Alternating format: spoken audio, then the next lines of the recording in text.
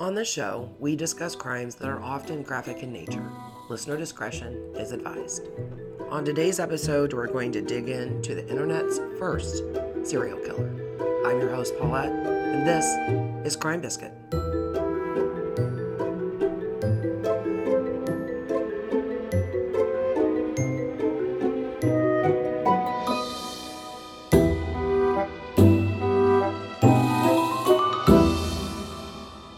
John Edward Robinson is born on December 27, 1943 in Cicero, Illinois. John is the third of 5 kids belonging to Henry and Alberta. When John is 12, with his father's encouragement, he joins the Boy Scouts. By 1957, he's an Eagle Scout and is chosen as the sole American representative to lead 120 Boy Scouts at the Royal Command performance in London in front of Queen Elizabeth II. John goes on to attend a private boys' school for those interested in the priesthood called Quigley Preparatory Seminary, but after a single year, he drops out. It seems he has some disciplinary issues going on. In 1961, he starts attending Morton Junior College in Cicero. He's studying to be an X-ray tech, but after 2 years of attending, he drops out. Then 1964 rolls along and he marries Nancy Jo Lynch. In 1965, their first child, John Jr., is born. And then John and Nancy have twins, Christopher and Christine.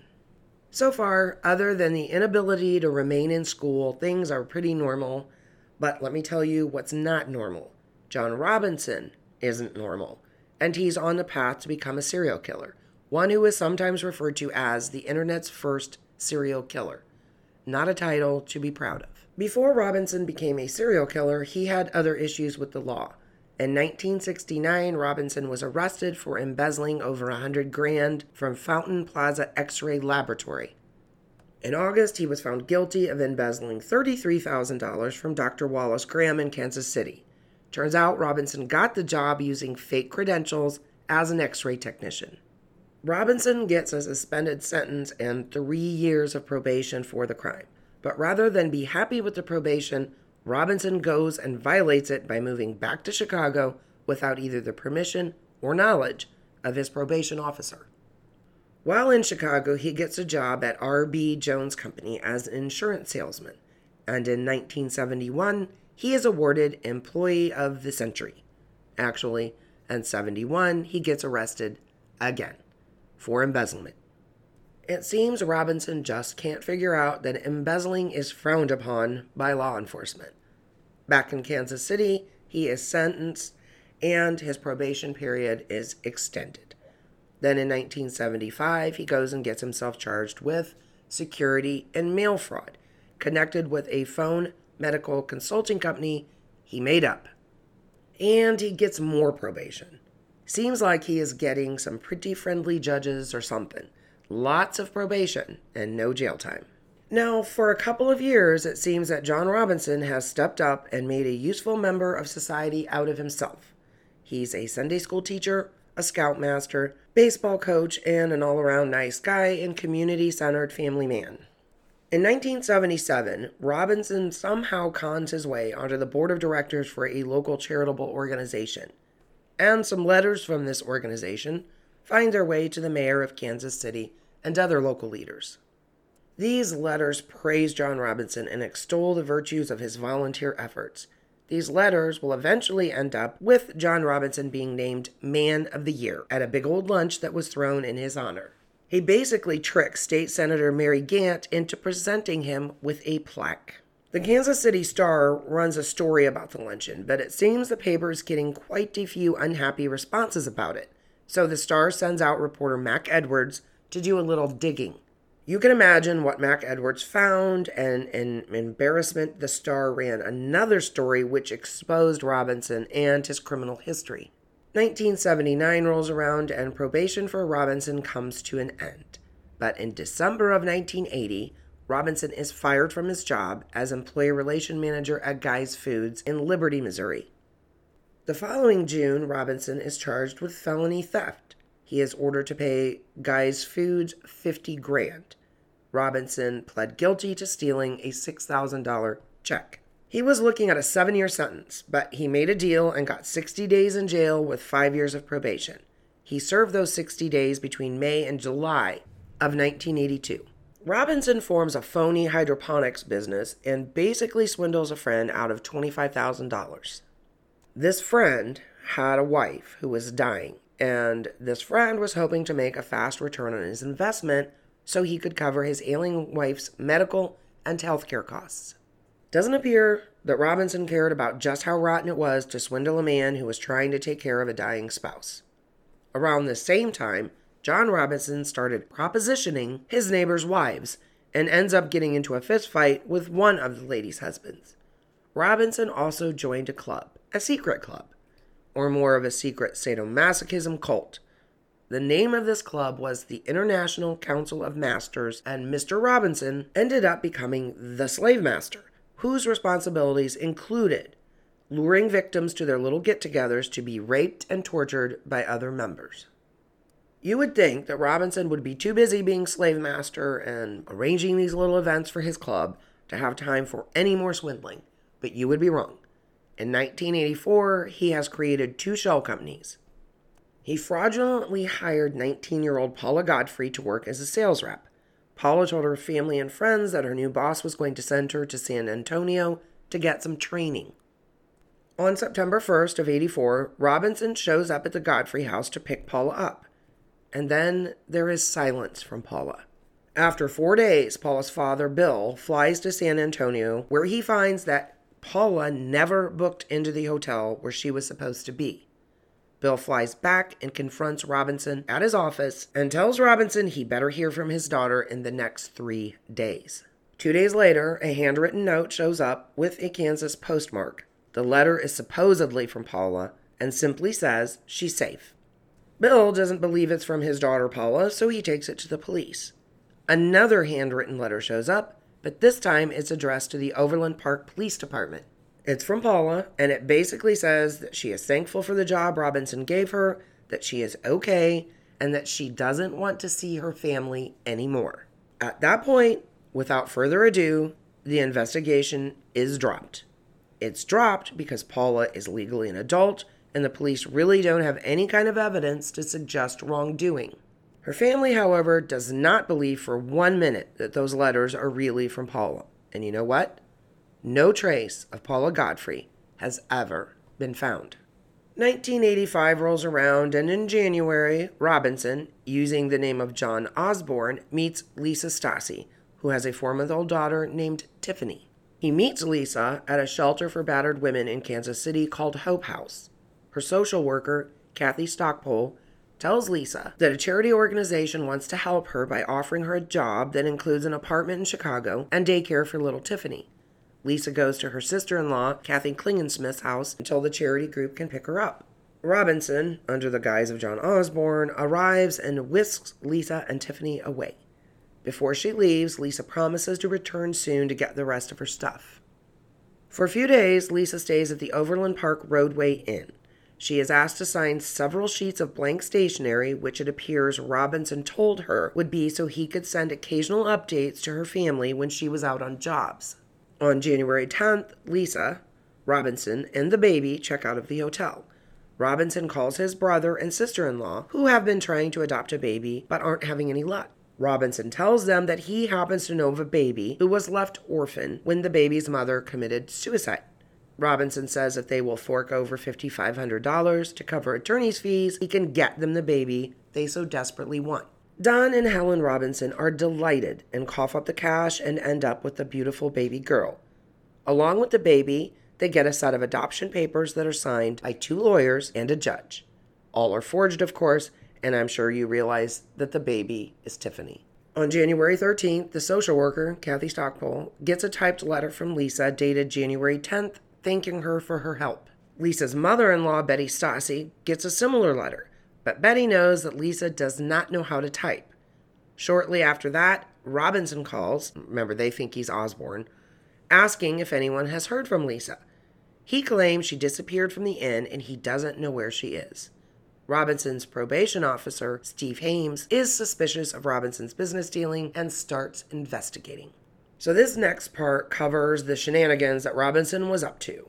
A lot of this is from Murderpedia, some of it is verbatim, and some is me paraphrasing. Irv Blattner, an assistant and fellow parolee of Robinson's, walks into the Secret Service office in Kansas City on March 19th. He offers to turn government witness into Robinson's various activities.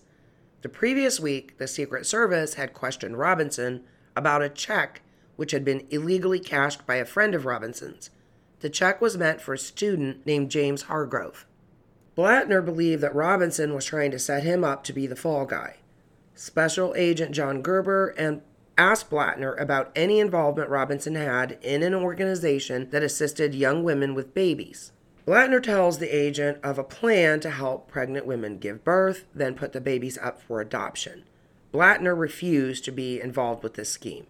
At the end of the interview, Blattner signs a statement giving details of Robinson's illegal activities, and on March 21st at 11:55 a.m., Robinson is arrested.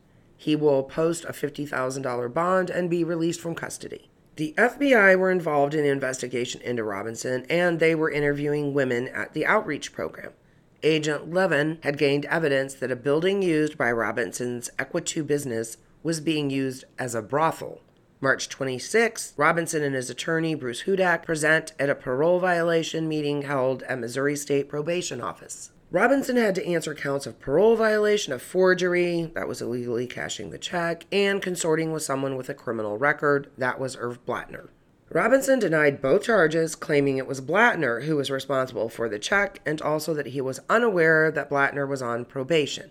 If you remember me saying Blattner was afraid that Robinson was going to turn him into a fall guy, which sounds like that is exactly what he was trying to do. Needless to say, Steve Hames is frustrated that it is proving so difficult to pin Robinson down with any crime. The FBI continued to keep Robinson's business at Troost Avenue under surveillance. On June 12th, while Robinson was away, they moved in. In the apartments, they found Teresa Williams. She thanked them for saving her from Robinson. Teresa began to relate her story to the agents. Befriended by Robinson in April 1985, Robinson led Teresa into prostitution.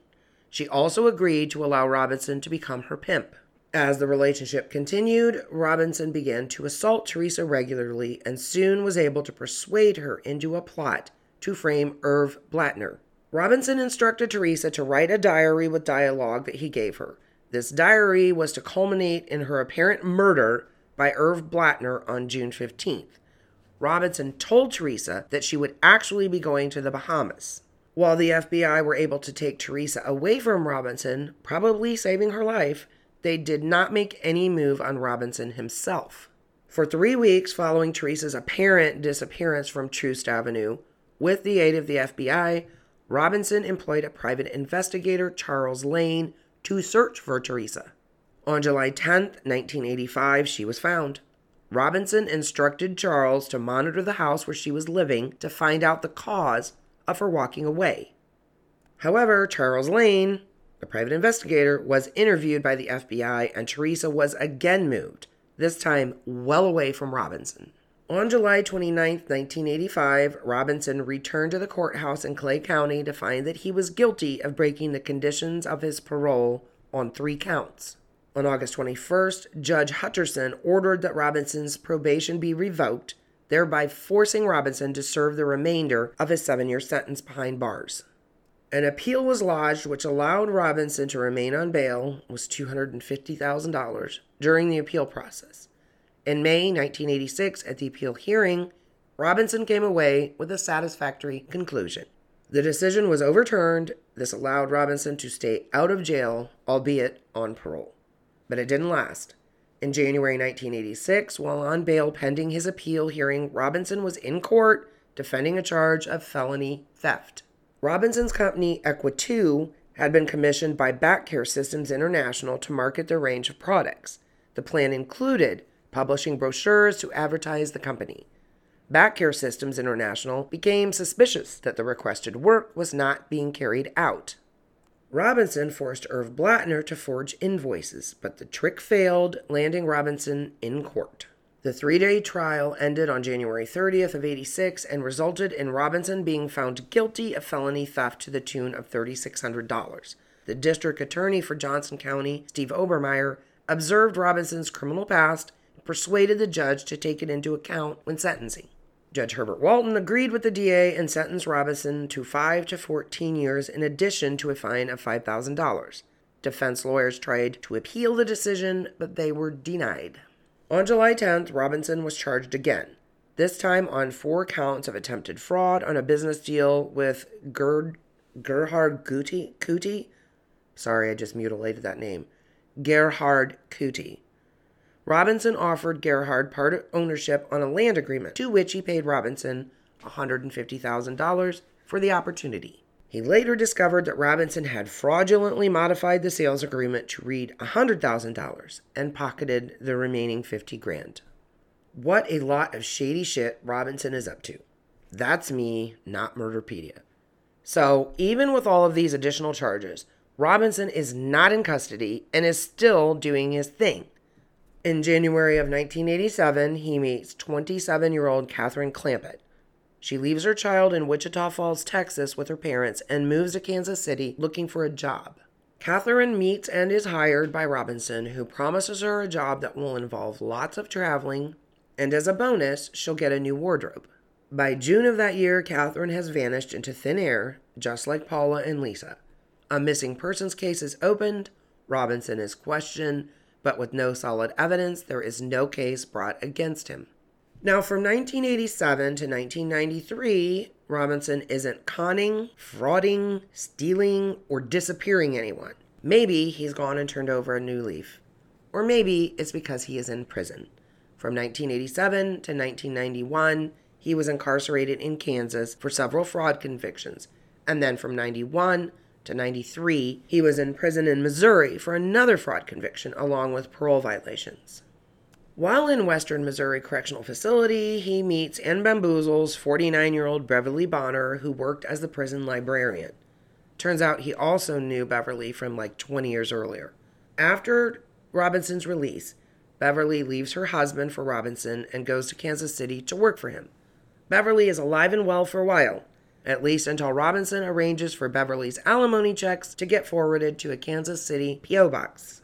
After that, silence from Beverly. For a few years after her silence, Beverly's mom continued to forward the alimony checks, and Robinson kept right on cashing them. Now that we're in the 90s, there's this little thing called the internet, and Robinson is busy roaming around on it. He's using the name Slave Master, big surprise, not super creative, and he's out in the ether looking for women who want to be submissive in a sexual relationship. The first victim he finds is 45-year-old Sheila Faith, who has a 15-year-old daughter named Debbie.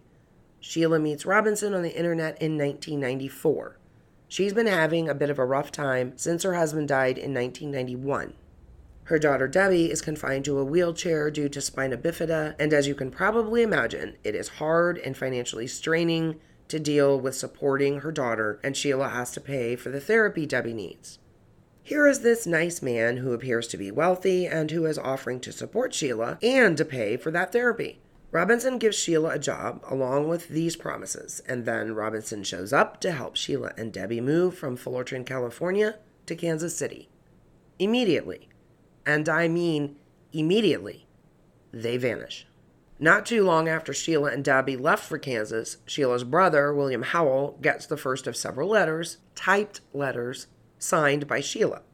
These letters tell him all about the wonderful time she is having, but her brother isn't really falling for it. William contacts the Social Security office and asks them to track down his missing sister and niece using the Social Security checks that Sheila receives for Debbie. The administrator, however, refuses to divulge that kind of information. In the fall of 1994, the Social Security's administration gets a typed letter signed by a Dr. William Bonner, letting them know that Debbie is now completely disabled. And you know what this means? This means the amount of money sent to Sheila will be increased. For the next 7 years, those checks are cashed. Over time, Robinson becomes a popular figure in the BDSM online chat rooms. In 1999, he approaches 20-year-old Isabella Lewicka, a Polish immigrant who came to the U.S. in November of 93. Robinson offers her a job and a bondage relationship. Isabella moves from Indiana to Kansas City. When she gets there, Robinson gives her an engagement ring and takes her to go pay for a marriage license, which they never come back and pick up. There's a big problem with this, of course, because Robinson is already married. Isabella, it appears, believes they are married, or just likes to say it, because she tells her parents that she is, though she doesn't tell them her new husband's name, which is weird. Also weird, Isabella signed a slave contract containing 115 different things that Robinson would have control over, including her bank accounts. Isabella often likes to go to Robert Meyer's bookstore in Overland Park, so much so that she's considered a regular, and she'd often talk to the owner Robert about the books she was buying. July 18th of 1999, Isabella makes one of her visits to the bookstore, and this time she has Robinson with her, and she introduces him as her husband. When the two are about to leave, Isabella mentions to Robert that she's going to be moving away. That is the last time Robert will see her. Isabella's parents get some typed letters where Isabella tells them all about her world travels. I read in one place that Robinson's explanation for her not being around anymore is that she'd been caught smoking weed and had been deported because of it. Not unlike other serial killers, Robinson is getting sloppier over time, and by 1999, he has attracted the attention of Kansas and Missouri authorities. The reason? His name keeps popping up in connection with missing women. Suzette Troughton is a licensed practical nurse who's been involved with the BDSM scene for a few years. She's been a slave to several masters, and she uses the internet to find those masters. In 1999, Suzette meets a man in an internet chat room whose screen name is JR. He describes himself as a wealthy businessman from Kansas City. After a few months of talking via email, JR makes Suzette a job offer. She will be a nurse to his diabetic father while the three of them go on a trip around the world. Suzette, while tempted, decides it would be better if she spent some time in Kansas and got to know both JR and his father before making a final decision. And she does just that. In October, Suzette and JR meet. JR, aka John Robinson, has talked some acquaintances into pretending to be various members of his family. At the end of the 5-day visit, Suzette agrees to take the job, and on February 14th, 2002, she moves to Kansas. For 2 weeks, Suzette rents an apartment using Robinson's credit card. Robinson pops by and tells her he has some business to wrap up before she can start on her new career. The two of them have sex regularly and take photographs, which Suzette sends via email to her friend Crystal Ferguson. The emails change, though, after March 1st, which also happens to be when Suzette sort of disappears. In the emails after that date, Suzette never talks about things that happened in the past or about people she used to know. All she talks about is how happy her boss and slave master make her and how good her life is. Also weird is that all of those emails are signed Suze, which isn't a nickname she has ever used. Crystal keeps on getting emails from Suze, and her friends suggest that because JR is such a great master, she wants Crystal to have the same kind of relationship. Crystal thinks this is super shady and begins to suspect that she isn't actually corresponding with Suzette. In an attempt to discover the real writer of the emails, Crystal decides she'll go ahead and play the game. Pretty soon, JT, who presents himself as a stern but fair master, contacts her, and Crystal notices right away that the email style of JT is very much like the emails from the person calling themselves Suze. After a few weeks, JT starts calling Crystal, and at the same time, a new person begins emailing her. This man says his name is Tom, and he is offering to be Crystal's master. Tom gives a few different phone numbers to Crystal, and Crystal, who appears to be smart and not easily fooled, gives those numbers to a friend of hers who happens to be a police officer. The numbers are traced, and every single one of them points to John Robinson. Suzette's mother, Carolyn, receives some typed letters that are supposedly sent to her from abroad where the couple are traveling, but all of the letters have Kansas City postmarks on them. Another thing that Suzette's mom finds odd are that the letters have no mistakes, which apparently isn't like Suzette. Spelling is not her thing. Something else odd is that Suzette did misspell one thing, one of her dog's names. At the end of March, Robinson calls the Troughton house and talks to Carolyn. He starts bitching that Suzette has disappointed him. He claims she stole money from him and then ran off with another man and that he hasn't seen her since. Carolyn's other daughter, Dawn, doesn't believe any of it, so she calls the Overland police and tells them what she's heard. That's when she finds out Robinson is already under investigation. Robinson appears to be clueless that he is under investigation because he keeps using his different personas to keep up the emails with Crystal. He's trying really hard to convince her to come visit him in Kansas. On March 29th, Detective Jack Boyer of the Lenaxa Police Department contacts Crystal. Boyer explains that he is part of a task force investigating the disappearance of Suzette. She mentions the emails she's getting from Suze and also about JT, JR, and Tom. She tells him she suspects they are all Robinson. Detective Boyer tends to agree with the suspicion and asks Crystal to keep doing the emails, but to give him copies. Crystal agrees to do just that. Robinson is known for staying at the Extended America Hotel in Kansas, and he was staying there for a few days in March with an unnamed woman. During that particular stay, the woman is only seen one time, and that is to ask for photocopies of a document. The desk clerk gets a look at the paper and is mortified to see that it is a slave contract. Now, by Kansas law, the hotels are required to provide a list of long-stay guests to the police. The hotel notifies police and tells them about the document. A detective instructs them that if Robinson should come back, they are to notify the police immediately. During their search for Suzette Troughton, detectives find out that she and Robinson stayed at the Guest House Motel in February. In the room, they do some forensic tests and find bloodstains in that room, but unfortunately they are not able to determine the source. Meanwhile, back at the Extended Stay America, a woman from Dallas checks in. This woman's stay is paid for by none other than John Robinson, who joins her on April 23rd.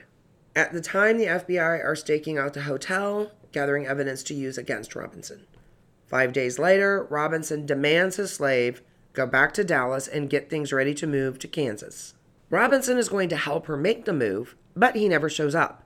She tries to get a hold of him, but is unable. She wants to get a hold of him because he's taken some photos of her in various bondage scenarios, and she wants those pictures back. When she can't get a hold of Robinson, she instead contacts police. 2 officers from Lenaxa interview her after they are contacted by police officers in Dallas.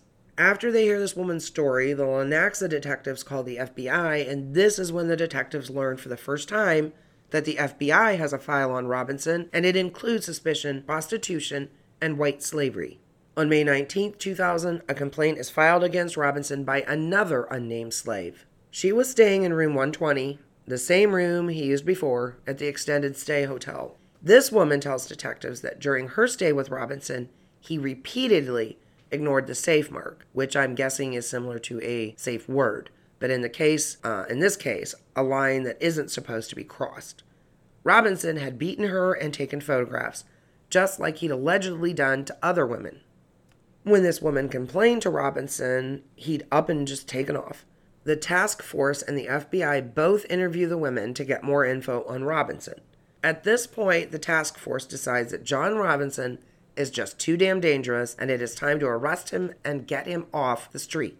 DA Paul Morris approves an arrest warrant, and on June 2nd, 2000 at 10:15 a.m., John Robinson is arrested at a farm he owns in Kansas. His wife Nancy will be brought in for questioning, but it's clear pretty quickly she doesn't know anything. So the task force is searching around the farm, and with the help of cadaver dogs, find 5 metal drums. Inside one of them, they find a naked and blindfolded woman lying face down in the fetal position. Another drum contains a second decomposing body. During that same weekend, search warrants are obtained to look at 2 storage lockers in Raymore, Kansas that are rented by John Robinson. On Monday, June 5th, they find 3 barrels. They are marked with the words, rendered pork fat. Kevin Weiner, one of the Kansas City PD crime lab techs, opens the first one and finds some things. One of those things is a shoe. When they pick the shoe up to remove it from the barrel, there is a leg attached to it. The barrels are immediately closed back up, and they are sent to Dr. Thomas Young in Jackson County for autopsy. That afternoon, John Robinson makes his first appearance after the discovery of the drums on his property. His bond is raised to $5 million because, remember, the initial arrest was for sexual assault. Multiple murders is going to require a lot more bail. At a press conference that same afternoon, DA Chris Koster announces that each of the 3 barrels found in the storage garage have a female body in them. By Wednesday morning, they identify one of them as Suzette Troughton, who has been missing since March 1st. On June 12th, they identify Beverly Bonner. The next day, on the 13th, Robinson is charged with 5 counts of first-degree murder for all of the bodies found, both in Kansas and Missouri. The death penalty is going to be the goal by both states. In Johnson County District Court, Kansas, Robinson is formally charged with the 2 counts of murder for Suzette Troughton and Isabella Lewicka, as well as kidnapping in Suzette's case. In Cass County, he is charged with the murders of Beverly Bonner and the 2 remaining, as yet unidentified bodies in the storage unit. In late June, those 2 bodies are identified as Sheila Faith and her disabled daughter, Debbie, by way of dental records. 5 bodies have been found, and all 5 of them had been killed by 1 or 2 blows to the head. In 2002, Robinson is given the death penalty in Kansas for the murders of Suzette Troughton and Isabella Lewicka. He receives life in prison for Stassi, but this is because she'd been killed prior to the state of Kansas reinstating the death penalty. Now, Robinson is also facing charges in Missouri, where prosecutors are pursuing additional murder charges based on evidence found in that state.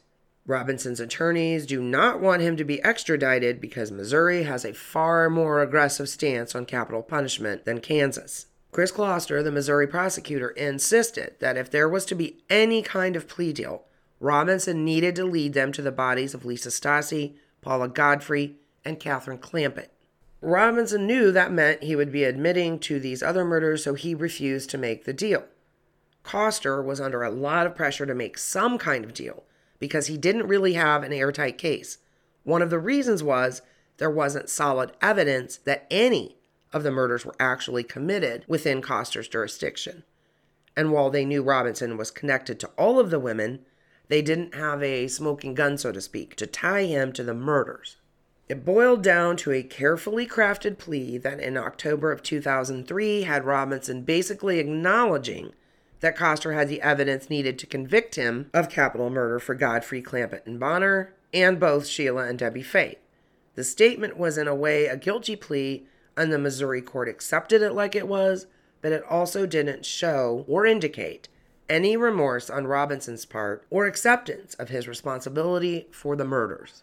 In 2005, Nancy Jo Robinson filed for divorce from John after 41 years.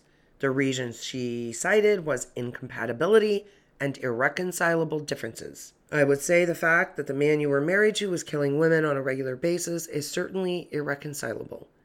In 2006, Lisa Stassi's daughter Tiffany, who had been called Heather Robinson after the adoption, filed a civil suit against Truman Medical Center in Kansas City and a social worker. Heather says that the social worker told Robinson about Stassi and her newborn baby in 1984 after Robinson told the social worker that he was looking for women for his home for unwed mothers, which of course did not exist. 2007, Heather Robinson and the hospital came to a settlement for an undisclosed amount of money. There have been a few books written about Robinson's crimes, and A&E did an episode on him on Cold Case Files. There was a lot of information on the trial, but I summarized it in this episode without getting too bogged down with all of the details. And I want to end by saying this. If BDSM is your thing and it's consensual, you have at it. But when I look at pictures of John Robinson, I can't for the life of me see what anyone saw in him as just a boyfriend, let alone one that is going to 50 Shades of Grey you. While you ponder your thoughts on the first internet serial killer, go ahead and follow me on Instagram or Facebook at Crime Biscuit, or shoot me an email at acrimebiscuit@gmail.com. Here's your final crumb. The internet has been around for a long time now, and I think we all know that it can hide a lot of secrets. If for some reason you either haven't figured that out or don't believe it, I suggest for your own sake, you go back to landlines and pagers. You'll live longer. Thanks for joining me. See you next time.